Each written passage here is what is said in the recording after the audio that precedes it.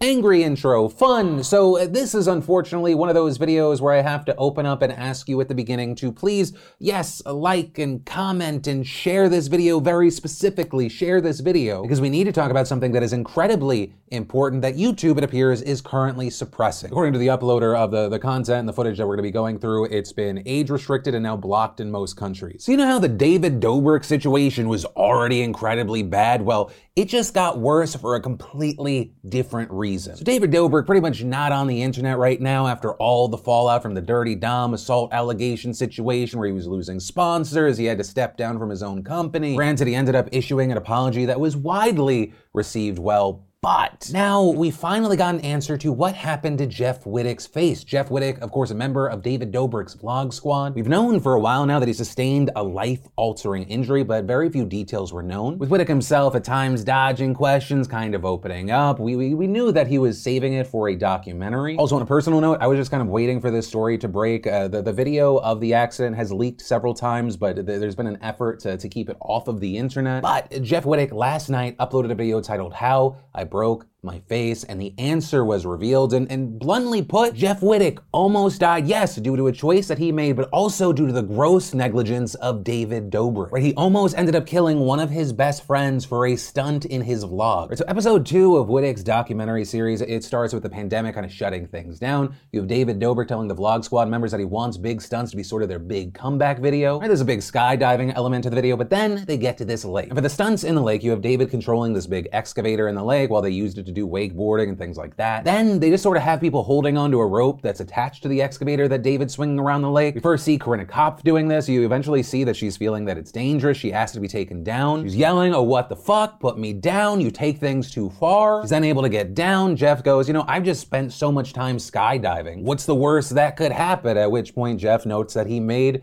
a mistake, saying, "I forgot the biggest fucking idiot I know was driving it." And then, I mean, I can't even show you the video. Jeff is swinging at incredibly dangerous high speeds. We then see the excavator seemingly kind of just stop, at which point you don't need to be an expert in physics to realize what's gonna happen to Jeff, who's holding on to a rope on something that was moving but is now stopped, and he slams at high speed into this metal excavator. He then falls from this crazy height into the water, which is only a foot deep. We then see this quick glimpse of what appears to be Jeff kind of just dangling from this rope underwater. I mean, it's just this extremely upsetting, horrific situation. And if anything, I mean, based off of what we publicly know, I think it speaks volumes about the loyalty that Jeff Wittek has to this man. One, how has David Dobrik not been sued into the ground and ruined from this happening? He almost killed somebody. Also, I wonder if in episode 3 we're gonna know if there was any sort of stunt coordinator, if they had insurance for this. Understand, David Dobrik is lucky he's not in jail for this. You know, normally with a story like this, I'd be like, yeah, you know, when people are reacting like this and that, but the only reaction I have to this is mine. What the fuck? I think for a lot of us, we've all been on the same page. Like, oh, David Dobrik's not doing vlogs because of COVID. How responsible of him. And then we learn, oh, maybe it's because he almost killed someone and he's freaked out. Granted, it does appear that he's doing this sit-down interview with Jeff, so he's not trying to hide this. He's letting Jeff control the story, but he'll only really maybe get small points for that because the other option would be trying to silence essentially your victim. Like, here's the thing with this story. Jeff Wittek obviously gets to decide for himself if he forgives David, what their relationship is. But understand, that does not negate what you feel from this incident. It does not in any way, because it still happened. Also, as far as Jeff Wittek saying that YouTube cracked down on this video, I mean, YouTube can say whatever regarding policy, but it's going to be perceived by a ton of people that YouTube is protecting what they hope to be the comeback for one of their golden boys. Yeah, for now, that is where this ridiculous situation ends, and obviously we're gonna have to wait and see what other further fallout there is, what else we learn from this docu-series. I don't know, it just makes me sick to my stomach, but you know, with this story, I do want to pass the question off to you. What are your thoughts with all of this? Then we should definitely talk about updates around the Mark Rober story and backlash we covered earlier this week. Right, Rober, who revealed that his son is on the autism spectrum, is co-hosting a star-studded fundraiser with Jimmy Kimmel to raise funds for the charity Next for Autism, with them saying they're hoping to raise money to support autistic kids transitioning from school to adulthood. childhood, citing that there's this massive drop-off of services for that age group. But, like we talked about, there were many that were quick to share their concerns over the charity partnership, with many primarily saying that Next supports finding a cure for autism, something that the community does not believe in. Also because, among other things, it has ties to other controversial organizations like Autism Speaks, with people also having issues about the practice of applied behavioral analysis, as well as autistic people not being on the board or in leadership positions of Next for Autism. Next defended themselves against these criticisms, saying they were either false or misleading, but we also saw a different kind of backlash against Mark's promotional video. For instance, an organization and channel called Special Books for Special Kids expressed frustration over the fact that Mark included one of their interviews with an autistic person without their permission, with a group writing on Instagram that it's angered that person's family and they want that footage removed from Mark's video. Also, I do want to preface the next part by saying a thank you to the, I want to say about 90% of autistic people that took me at my word that I actually wanted to have conversations and learn more about your point of view. Well, obviously I can't respond to every single message. I very much have appreciated that, as well as people that tagged me and pointed me in the direction of TikTok creators like Paige Lael, where she announced that on the same day as Rover's event, April 30th from 4 p.m. to 12 a.m. Eastern Standard Time, and actually I'll just let her speak for herself. On the same day, April 30th from 4 p.m. to 12 a.m. EST, a bunch of my autistic TikTok friends and I will be hosted by Beck Spectrum in a Twitch live stream donation event dedicated to ASAN, which is an organization that we actually like. I personally will be guesting from 8 to 9 p.m. We may not raise $1 million, but we really want to raise awareness and raise our voices. We are sick of neurotypicals talking over us. We deserve to call the shots on our own disorder. Please consider donating and please spread the word. We hope to see you there. According to Beck Spectrum, the guest lineup is still in progress, but there will be other creators and advocates featured, as well as businesses and artists who are collaborating for giveaway prizes. With the full schedule of that stream expected to be coming out in the next few days. But ultimately, that is where we are with this story now, and obviously, in this situation, you have people making claims about Next for Autism making denials, but it felt very important to provide an update to this story because, when you're talking about autistic people, we should probably hear from them as well. Then, a quick happy news update. Remember, you only have 8 days left to subscribe to this channel to potentially win $5,000. Once the month's done, a randomly selected existing subscriber as well as a new subscriber for the month of April will get $5,000. Why are you texting me? I'm trying to give the people money. What have I ever done to make you think that I'm gonna text back? But yeah, just my way of showing a little love and appreciation to you for joining the family, being a part of this weird ride. Then we should definitely talk about if you're trying to get more money in your life, you're trying to think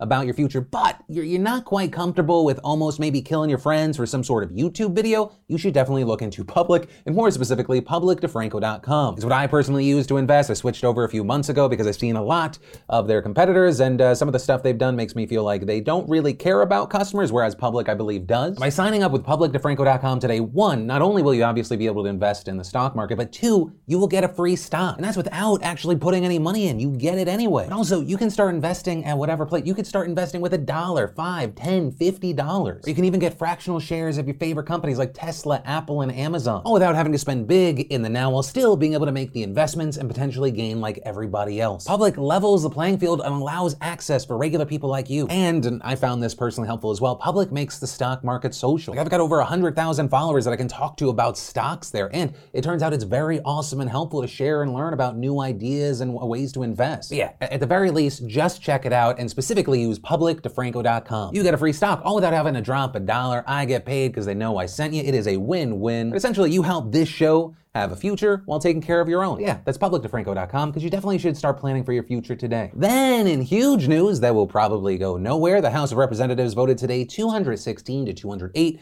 to pass a bill that would grant statehood to Washington, D.C. And so that means that if this was able to get through the Senate, it gets to Biden, he signs it, it would give the district 2 senators and a voting representative in the House. In honor of Frederick Douglass, the new state would be called Washington Douglas Commonwealth, but like I said, it would be a complete shock to me if this was actually able to pass. While yes, you do have Senate Majority Leader Chuck Schumer saying, yes, we are going to bring this legislation to the floor, it is seemingly universally disliked by Republicans and even a few Democrats. And as far as the arguments you have against statehood, you have Republicans saying this is essentially just the Democrats going for a power grab. They're just trying to create these senators and their representative to get an advantage in the House and the Senate, whereas you have most Democrats saying, no, this is just a civil rights issue. Right? If Washington, D.C. doesn't get the representation in the House and the Senate, essentially you have what is largely a black population being disenfranchised. And yes, very notably there, and in an overwhelming way, they do vote for Democrats. Yeah, big news, which on a personal note, I support the statehood for Puerto Rico and Washington, D.C., but I don't think that we're going to see it with this Senate. Then, apparently because Oklahoma didn't want Florida to have all the fun, Oklahoma seemingly has just legalized vehicular manslaughter, kind of. Specifically, what I'm talking about here is that Oklahoma Governor Kevin Stitt signed a bill yesterday that's giving immunity to drivers who run over people with their cars during protests. Under the new law, any driver who, quote, unintentionally causes injury or death to protesters cannot be held liable if they are fleeing from a riot and there is reasonable belief they are in danger. Additionally, the legislation also makes it a misdemeanor for anyone to obstruct a public street during demonstrations, with that being punishable by up to a year in prison and a $5,000 fine. But here's the thing, Florida and Oklahoma are by no means the only states proposing anti-protest legislation. You have legislators in Iowa approving a bill that makes it legal for people to hit protesters with their cars. We're also seeing things like a Republican proposal in Indiana that would actually ban anyone convicted of unlawful assembly from holding state employment, including holding elected office. You've got a similar bill in Minnesota that would bar people convicted of unlawful protesting from receiving student loans, unemployment benefits, or housing assistance. You've got a measure already passed by the Kentucky State Senate that would criminalize insulting the police. And in fact, according to the International Center for Not-for-Profit Law, GOP lawmakers in 34 states have introduced 81 anti-protest bills during the 2021 legislative session, more than twice as many proposals as in any other year. Though, of note, and we touched on this when we were talking about the Florida law, civil rights groups have already said that they are going to sue, with the ACLU specifically saying they will not rule out doing the same in Oklahoma. But yeah, with that said, that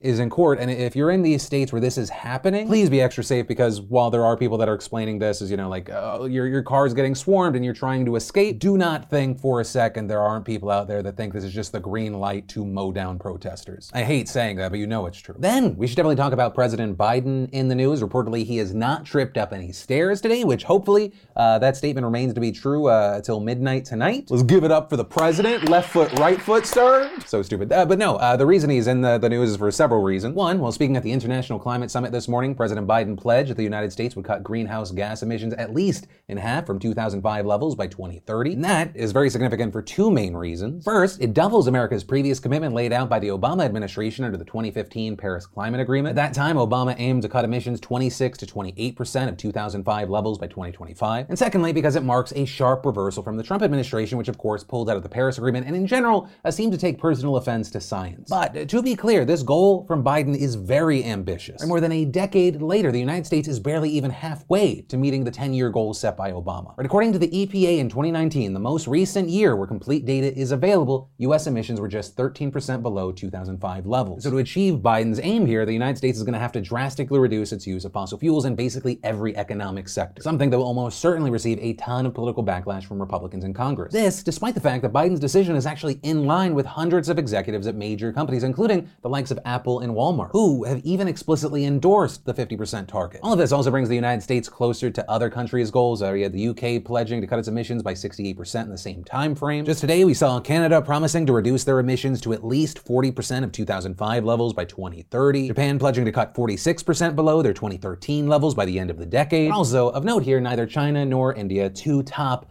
emitters, have made any promises during the first day of the summit. In fact, China, which is already the world's biggest emitter, they just reaffirmed their previous target to reach peak emissions by 2030. But also, with all of this happening, there are some saying that Biden and these other world leaders are not doing enough. For example, climate activist Greta Thunberg released a video today saying these targets could be a great start if it wasn't for the fact that they're full of gaps and loopholes, criticizing leaders for, quote, leaving out emissions from consumption of imported goods, as well as international aviation, shipping, and the burning of biomass, and saying, while we can, others and even ourselves, we cannot fool nature and physics. And ultimately, with this story, and honestly anything that stood out to you today, I'd love to know your thoughts in those comments down below, because this is the end of today's show. As always, thank you for watching the video, liking, subscribe, and remember, a brand new subscriber as well as someone that is already subscribed is going to be randomly selected to win $5,000. Join the family. Also, if you're looking for more to watch right now, I got you covered with more news or that brand new podcast with Marisha Ray. You can click or tap right there, or top links in the description down below. Also, thanks again to publicdefranco.com for sponsoring today's show. Remember, go sign up, get yourself some free stock. It's a win-win-win across the board. But with that said, of course, as always, my name's Philip DeFranco. You've just been filled in. I love yo faces, and I'll see you next time.